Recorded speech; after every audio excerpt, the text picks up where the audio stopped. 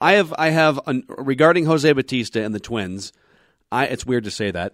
I have a notion that I want to squash and then a question I want to pose to you. This episode is presented by Minnesota's very own Ticket King. For tickets for an upcoming game or concert, visit TicketKingOnline.com or a quick link from the 1500ESPN.com sports calendar page. TicketKingOnline.com, 612-341-4141. Pabst Blue Ribbon. Always smooth, always refreshing. Gold medal winner at the 2016 Great American Beer Festival. When you're this good, quality always comes through. PB Army, ASAP. The following is a Podcast One Minnesota production. I can't tell you how much I enjoyed saying touch 'em all. Way back and gone! Touch 'em all, Joe Mauer! And now these guys are making it relevant to this year's Twins. It's a beautiful day for a ball game. Now, our two resident hardball nerds will attempt to touch 'em all on the week's news surrounding the Twins in MLB. Play ball! I didn't know they still had a team. That's baseball. Here's Phil Mackey and Derek Wetmore. Hi, welcome to another episode of the Touch 'em All podcast. And if you're listening as this podcast is being posted on Tuesday, January 10th, and you're anywhere in the Twin Cities area or even in the upper Midwest, this is about as far away from baseball season as you can possibly get. In fact, the only reason why we're still in the office today doing this podcast late at night is because we don't want to dig our cars out of the parking lot at 1500 ESPN. I'm just going to wait till it all melts. That's my plan. I set up a cot here at the Hubbard Studios. I will see you in Fort Myers. What would happen if you just left your car out there and went to Fort Myers tomorrow? That's kind of what Royce did, I guess, last week. Yeah, well, come back in 2 months and see if your car's still there. Yeah, and if the snow's even gone by then. It might not be. Ugh, that's brutal to think of. Say a couple of things as we talk about. We sort of said this on the radio today, so I'm borrowing the joke. But this is not hot stove season. This is like your stove has been shut off. You bagged the soup that you had been cooking, and now it's in the deep freeze. And what's baffling to me is like the biggest move of the Twins offseason might still be on the horizon. So we'll get into all of that stuff on future podcast episodes. We've done it in past podcast episodes. Certainly there's a lot of Brian Dozier talk on 1500ESPN.com right now. But there are two other players that I want to talk about on this podcast, Phil. One of them is employed by the Twins, and one of them might be employed by the Twins, as laughable as it sounds to talk about. Those two players I'm referencing, one would be Joe Mauer, and the other would be Jose Bautista. The Bautista one, okay, that's This will be a interesting. mixed bag podcast is what I'm getting at. So I believe it was our buddy Rhett Bollinger at MLB.com who sort of floated the notion in some kind of a piece on the Twins website today that the Twins have at least spoken to the agent of Jose Bautista recently, I think, because I don't know who his agent is, but if he represents other players, then just by association, you would have spoken to his agent. But I'm assuming that recently what Rhett means is they've spoken to Jose Bautista's agent about Jose Bautista specifically. And you know what? If a guy, and he had kind of a down year last year, 22 home runs, 116 games, a couple injury issues. He batted .234, still got on base. I mean, he's still a plus offensive player. But if a guy with over 300 career home runs, most of them in the last 7 years, is still available like 3 or 4 weeks before spring training is set to begin, why not make a phone call? Yeah. Well, this it's kind of like the weird evolution of sluggers, I think. This is the way I view this. Like guys like, Mark Trumbo, Jose Bautista, you're seeing players who put up big counting stats like RBI, home runs, things like that. And teams, I just feel like they're valuing them less. I feel like teams now see, here's another perfect example, Chris Carter. Chris Carter posts, huge home run and RBI numbers, and he's not that valuable of a player in the eyes of MLB front offices. I think didn't they DFA him? I'm pretty sure they after he hit 30 or 40 bombs and they DFA'd him. Yeah, I want to see exactly how many it was. I think it was 40. I think he hit 40 bombs and got DFA'd. 41. There it is. 41, and then the Brewers designated him, and that's not to belittle his strength. Right? Chris Carter has his weaknesses as a player. He has his flaws, but he also has this incredible strength. that it just seems like teams aren't valuing the same way that they were. That's why I think you're seeing sort of, I don't know if this is a Jose Bautista market shriveling up or other teams just saying like, hey, look, I don't know, we could get a reasonable semblance of power for much, much cheaper than the 5 years, $150 million that was once being talked about for Jose Bautista. And I think that was being talked about by Jose Bautista's camp a year ago. Sure. In fact, if you Google Jose Bautista $150 million, you'll see all the articles from last February, just a year ago, how he wanted that or he wasn't going to re-sign with the Toronto Blue Jays. Irvin Santana once was said to be seeking a $100 million deal. And he didn't get that, of course. But he got about half of that, whatever it ended up being. I'd just like to float out there that I'd be very comfortable working for the Touch 'Em All podcast and for 1500ESPN.com next year for like $2 million. I am bargain basement price. I am comfortable working for that seven-figure salary. I got news. Radio doesn't usually offer more than about a 5-minute contract. So it may say that you have a multi-year contract, but they still have all the leverage. It's like the NFL, no guaranteed money. 100%. So I have regarding Jose Bautista and the Twins. It's weird to say that. I have a notion that I want to squash and then a question I want to pose to you. Number one, the notion that, well, they already have a bunch of first base DH types. What would you log jam this, that? I don't care. I don't care that he's 36. If the money worked and he wanted to play for the Twins and it wasn't if it was like a short-term Jim Thome type situation, if you're not getting into a 5-year deal, taking him into his 40s, if he wants to play here for 2 years and a bunch of money over 2 years, that would be super fun. I think he's among the target field leaders in home runs all time since 2010. And I'm sorry to Byung-Ho Park and Kenny Vargas and some of these other guys. He'll be a DH. He'll play some first base. If he still has an outfield glove, you can hide him in right field or something once in a while. So notion number one, you'll find a spot for him in the lineup if he wants to play here and the contract demands aren't ridiculous, which I think that's a non-starter. My question is, what would you, if you're the Twins, not Jose Bautista, if you're the Twins, what's the most in terms of money and years you would give to a 36-year-old slugger who doesn't really have a defensive position? Well, okay, so you're putting me on the spot because today is literally the first time I considered the notion. Oh, me too. This is why this is great. So I mean, my answer in 3 days after having meditated on the situation a little more might be different. But what you're spending other people's money too, so you can splurge a little bit. Totally, yes. I'm going on a shopping spree right now. Now, if you're giving me $60 million to spend, I'm probably spending it somewhere else. But just for funsies, I would do a 3-year deal, wouldn't you? Wow. I mean, take him to age 39. Wow, you're even more all in than I am. I said 2 years. Well, I just think 3 years lines up with kind of the window. How about a vesting option for both sides? No, I want a team option. Well, he's not going to agree to just a team option. He's unemployed on January 10th. Oh, you think he'll be unemployed in a month? He's agreeing to what I'm demanding right now. This is my shopping spree. I think. By the way, just because he's unemployed doesn't mean homeless. Okay. He's not actually filing for unemployment anytime soon, I would guess. A little bit different than if the rest of us were in that situation. But I do think that you're seeing the market for powerful corner bats especially. And when I say corner bats, I mean first base, third base, right field, left field, DH. I think that you're seeing the market shift from having guys who put up all these gaudy numbers were great, and that's awesome. But now, if you're the Dodgers, for example, and you can get 30 or 40 home runs out of second base, by the way, offer still on the table, I think that you are much more keen to go after something like that because those home runs are hard to replace. Whereas finding a right fielder who could hit 20 bombs, I bet you Oswaldo Arcia could hit 20 bombs this year, right? And how many teams gave up on him last year? Byung-Ho Park, if he plays 150 games, will hit 20 home runs. Yes.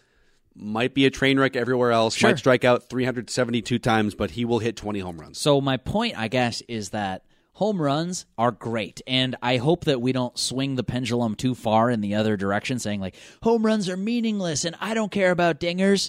I just want walks. It's like, look, I love on-base percentage probably more than the next guy. But let's not pretend like home runs are meaningless. Let's not get so far swung on this pendulum that power numbers and driving in runs are just utterly meaningless. Yes, a lot of it has to do with the opportunity. A lot of it has to do with plate appearances, with men in scoring position. We've seen this fact play out over and over and over again. But that's not to say somebody who comes through so consistently and posts such great power numbers doesn't have value. What I'm seeing, Phil, is teams turning towards saying, okay, I like 40 bombs, but if I can get 20 bombs for $500,000 and then spend the rest of that money on my pitching staff or an elite closer, I'd rather do that than pay the marquee bat to hit 35, 40, 45 homers. 3 years, 50. If he said Yes. on the dotted line, I would come to the Twins for 3 years, $50 million. 2 years, club option, you got yourself a deal. Holy cow. We just spent $50 million on Jose Bautista. That's fine. It's not my money. Man, Jose Bautista, Miguel Sano, Max Kepler. Bring Plouffe back, too. Let's just get everyone. Sure. Everyone with a low batting average and a bunch of home runs. I think you could see that one wrapping up soon, too, for what it's worth. But I don't know exactly where the Twins' former third baseman is going to sign. But that'd be a lot of power in that lineup. Yeah, that would. I don't know. I would probably. I'd give him 2 years. A third year. This is such ridiculous speculation. You're flushing money down the toilet, and in that third year, guess who's off the books? Joe Mauer's $23 million. Okay, then make it $60 million. $20 million a year for Jose Bautista. That's a good segue. You have a column on 1500ESPN.com.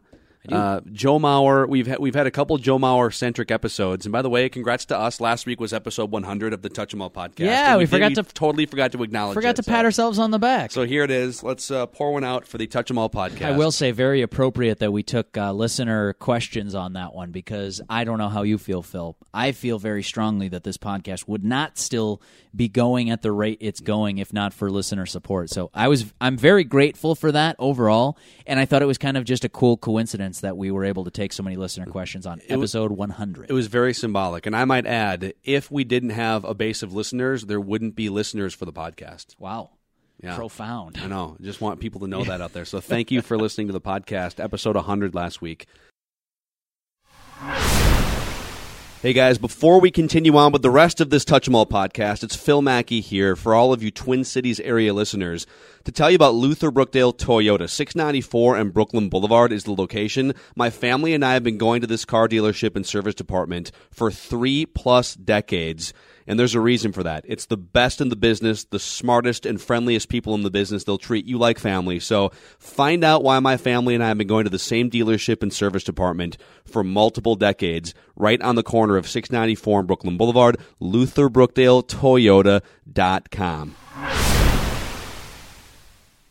Pabst Blue Ribbon is always smooth, always refreshing, and the perfect choice at the game or out with friends. And now, add gold to the great PBR tradition, because Pabst Blue Ribbon was awarded the gold medal for American-style lager at the 2016 Great American Beer Festival. That makes 4 gold medals for PBR in the last 11 years. Not bad. It's that gold medal taste that has made Pabst Blue Ribbon the Twin Cities favorite.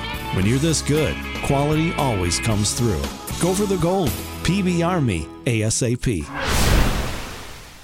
You turned me on to this. I know overall Joe Mauer has just devolved into a 260, 265 hitter the last 3 years, who doesn't hit for nearly the doubles power that he used to, and doesn't really play much more than league average or slightly above league average first base. He's just become a shell of his former self. And even when he was his former self, he was underrated and undervalued in this town of people who largely want him to hit more home runs because he's 6'4". So he's always, it's kind of a no-win career for Joe Mauer in terms of pleasing the fans outside of 2009.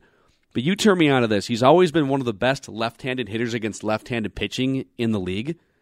He hit .224 against left-handed pitchers last year with a .291 on-base percentage and only 5 extra base hits and 127 plate appearances. Yeah. That's bordering on unusable against left-handed pitching.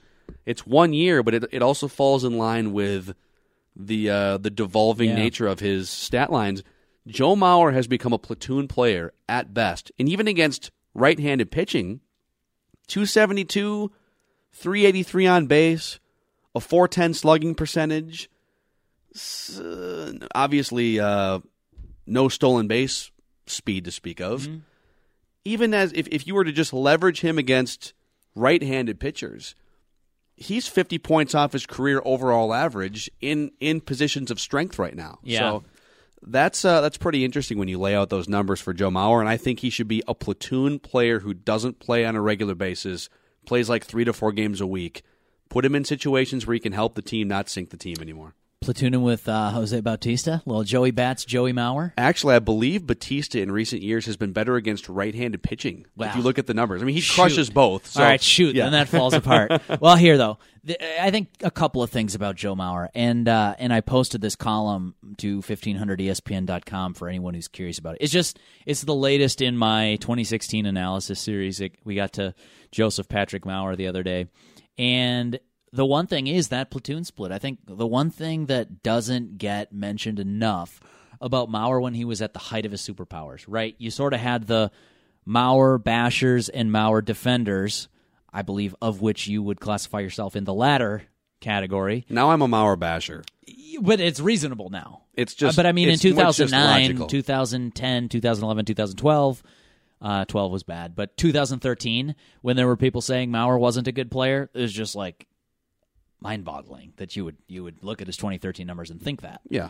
But even, I mean, the thing then is even the Mauer defenders would say not enough praise about how good of a hitter Joe Mauer was against left-handed pitching. It was pretty rare that you get an even great left-handed hitter who's great against left-handed pitching. It's just, it's harder to, as a batter, facing a pitcher of the same handedness, your numbers are just going to go down. It happens basically universally across the board. There are a few exceptions, but exceptions prove the rule. It happens more for lefties too, if you look statistically, and I think that's because they just face fewer of them. How many lefties do you see coming up? Yeah, usually the ratio is on any given team or in any given league, it's like a 70 to 75% right-handed group of pitchers. Mm-hmm. So if you're left-handed, right-handed batters just face more right-handed pitchers than left-handed batters face left-handed pitchers. And you could even take that a step further and say righties, who are having to face their same-handedness,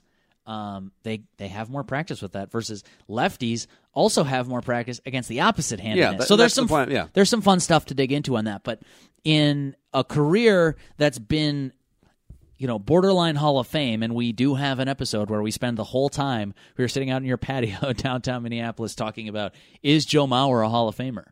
That's a full episode of the Touch 'Em All podcast. And I think we probably went for like half an hour. It's some of our best work, really. Yeah. Well, that says more about. We're going to put it in the podcast Hall of Fame at some point. I'd say that says more about. That's the irony. Joe Mauer might not make it, but that podcast episode will. I'd say it says more about the quality of the Hall of Fame than it does of the performance, but that's another podcast.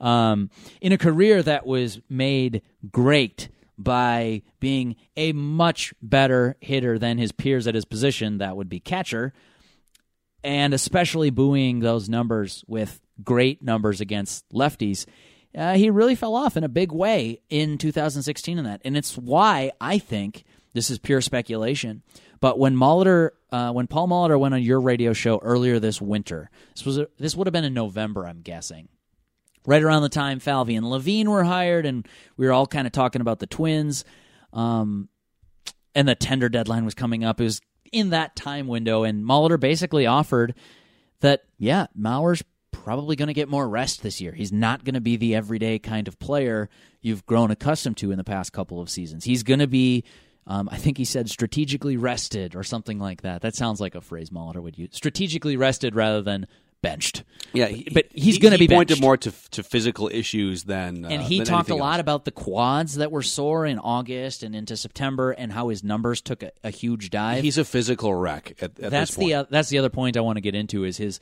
2 great months and then 4 months that were gross. But Molitor talked almost exclusively about the quads and about the injuries and these sort of wear and tear that he's had on his body throughout the course of his career and throughout the course of 2016, just playing every day. Molitor said he basically thought he rode him a little too hard and that he might have worn down physically as a result. I think the fact that Molitor is going to bench him a couple of days a week has just as much to do with the fact that he can't hit lefties anymore as it did with his physical limit. Yes, does that play into it? Of course it does. You want all of your players to be as fresh as possible by the end of the year.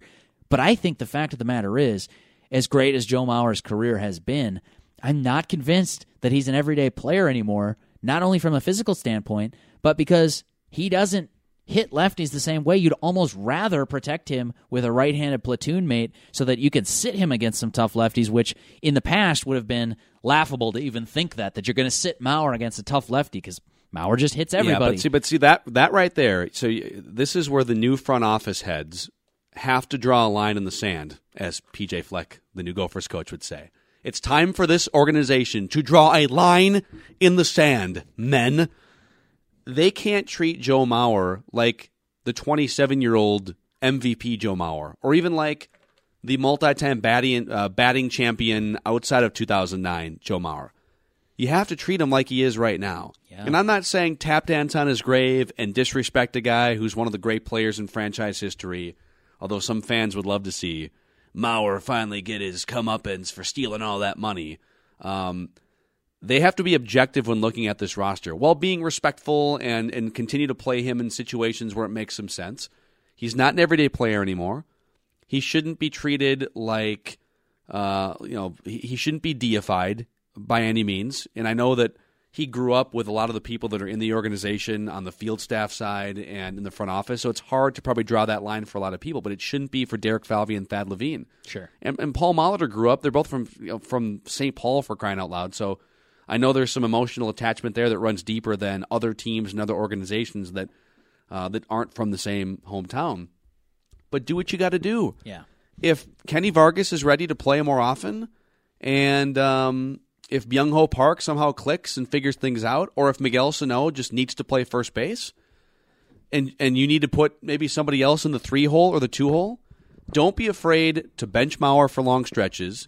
Don't be afraid to hit him lower in the order, bat him 7th, 8th, or 9th. It's been 4 years since he was a viable middle to top of the order bat.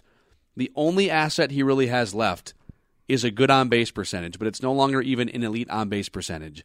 In fact, his drop-off is, once he hit 30, 31 years old, it's one of the more amazing age cliff drop-offs we've seen in recent Major League history.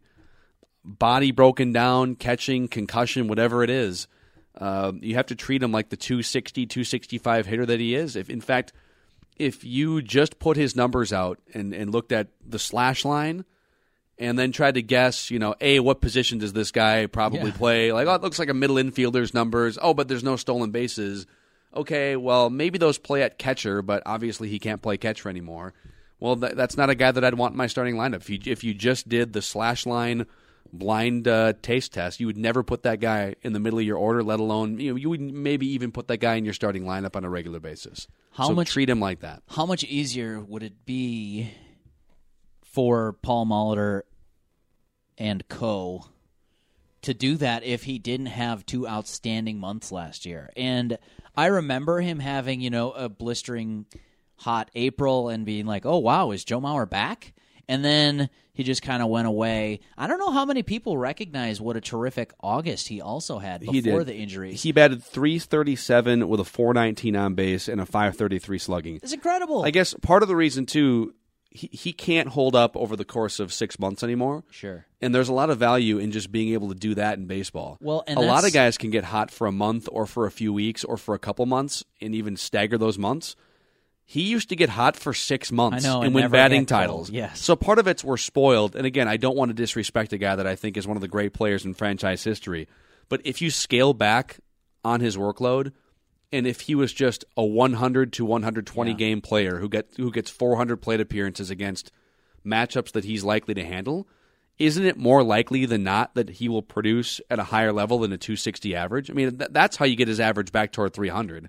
Scale back on the games. Scale back on the left-handed pitchers. Yeah, it has to be tough if you're the Twins to see 2 tease months like August. And the fact that it came in August. Think about what August is for most players. It's the time where we joke about, in the olden days, August would be when you'd be getting into the greenies and amphetamines because players were just wiped. You're just done. Maybe that's the solution. Okay, just screw the testing. Greenies. Well, I think there are a lot of Twins fans who would hope that he might get popped for roids because at least he was trying. I think that if it wasn't in August and it wasn't such an excellent month, it would be easier to just accept the fact, all right, Joe Mauer still, and I know you're sort of like dogging on him, he still had like a decent offensive season. You look at his final numbers, because 2 of his months were great, it's decent. It's just not decent compared with other first basemen. That's what I found in my analysis. And I think it'd be so much easier to just accept that and say, well, yeah, I mean, he's not the same guy he used to be. I even put a line in my piece that basically I said, you know what? He had a great offensive year in 2013, and then a foul ball caught him on the mask in a makeup game against the Mets, and he hasn't had an excellent offensive season ever since. We're never going to know the impact there either. We're never going to truly know. And that's why it's got to be hard for the Twins to sort of see that tease come out every once in a while, but then the body of work. And if you look at his numbers when he's pulling the ball or when he's going to center field, just dreadful. There are a lot of causes for concern for Mauer going forward. Because he did draw a ton of walks, especially early in the year, his OPS plus finished above average, 106. Right. Yeah. A couple years ago, it was 98. So he was actually, for the first time in his life, in 2015, was a below-average offensive player according to OPS plus. But this is the new reality. There is no more. I think the last 2 years, you could have legitimate conversations going into the year. He'll bounce back and find a way. Like maybe he won't be the old Joe. I said that last year. Maybe he'll be Mark Grace. I thought so too. But a 3-year run at this age after that wear and tear and knowing that his body is breaking down in different areas the last few years, the new reality is he's played 412 games as a first baseman the last 3 years, and he's a .267 hitter who slugs .380. And he has 25 home runs in 1,760 plate appearances, and I'm going to say only 83 doubles, which is a lot lower than the doubles output he would have given you in his prime. I mean, this is the new reality, so you have to treat him as such. I'm curious to see who his platoon partner is going to be, right? If I'm the Twins, I might try to get a little creative. My other thought was Byung-Ho Park. Yeah. But he's actually far better against right-handed pitching as a right-handed hitter, so maybe Kenny Vargas? Well, is a switch hitter. My thoughts on Vargas and Park are fairly similar in that I think there's a certain percentage chance that they just aren't major leaguers.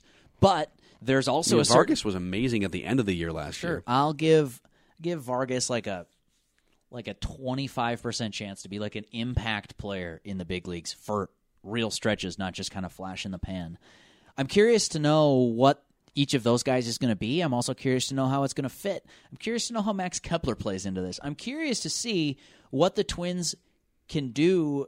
Like, how much can you actually tweak your lineup day to day? Can you say, I know that this regime is going to embrace platooning, and certainly Molitor's open to that idea, more so than they would have maybe 5 years ago under Ron Gardenhire and Terry Ryan. I think that's just fair to say. But I'm curious to know to what extent and to what end you can actually employ some of those tactics. There's just a certain roster limitation. Might have been cool to see the 26th man added in this CBA to see how that was going to impact strategy.